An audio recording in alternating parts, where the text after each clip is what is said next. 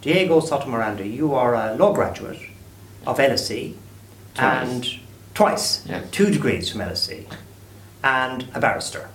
Yeah. But you're not British, you weren't born in Britain. Can you tell me a little bit about where you were born and how you came to live in the United Kingdom? I was born in Colombia, to be precise, a place called Palmira in the southwest of Colombia. I always tell people it's roughly right by the foothills of the Andes. It's a small industrial city. Its main produce is sugarcane. I came here in very late, 1983.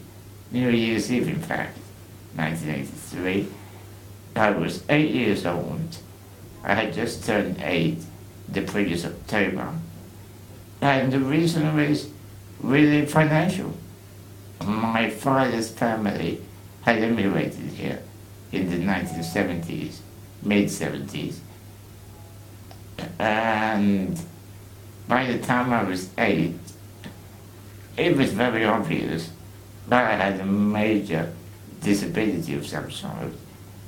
And my mother and her family couldn't afford the kind of medical treatment they would perceive I would require. So my father's family said, great, send him over.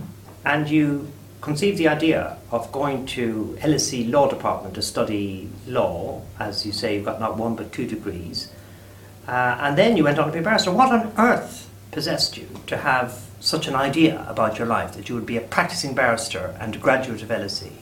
I always had a knack for questioning sounds. I was never happy with, this is it, and you must obey it. I wanted to know why, and where did that authority that they thought they had over me came from. Did the study of British law, British public life, the British Constitution, did that give you an understanding of Britain that you didn't otherwise have? It gave me a greater, more in-depth understanding, but I already had a fairly good basic idea from when I did GCSEs and A-levels. One of my subjects was government and politics, which I loved. And one of my tutors, I had private tutors for GCSEs and A-levels, was very politically driven. And I found her very influential. But that means you have to be an educated person in order to understand the Constitution. So it's all very well with you, with your 2 degrees and your barrister's degree, to be able to say that about the Constitution. But ordinary people don't know where it is because they don't know where to look. That's true, but I would suggest that having it in a simple book wouldn't help them anyway. Because constitutions in the classic written form, i.e. the US, and back home in Colombia, the average person has heard the term, but they wouldn't know where to pick up a copy. And if they did, and they started reading, it wouldn't make any sense.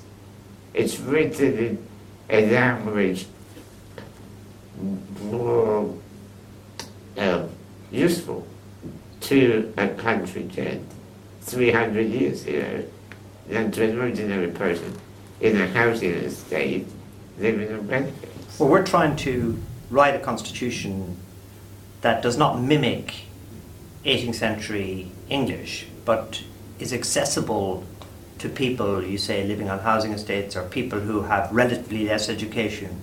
Is that a project you think is worth doing? No. I don't believe having a constitution in the form of a single document would help anyone.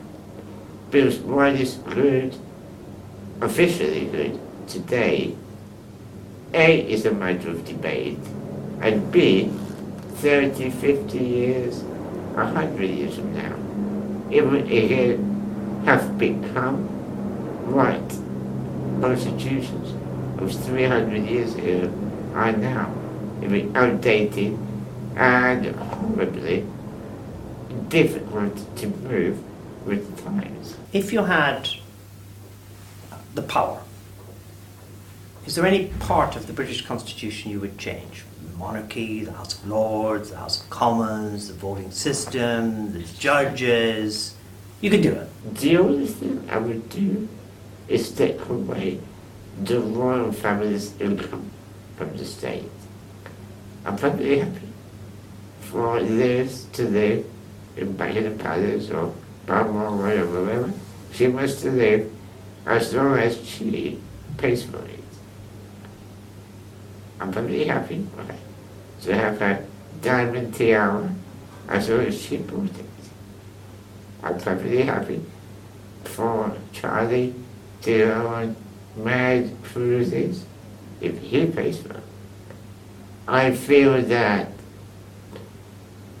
state money should be there, and I probably have an extra grant, as they say, but I think it should be there for the welfare of society as a whole.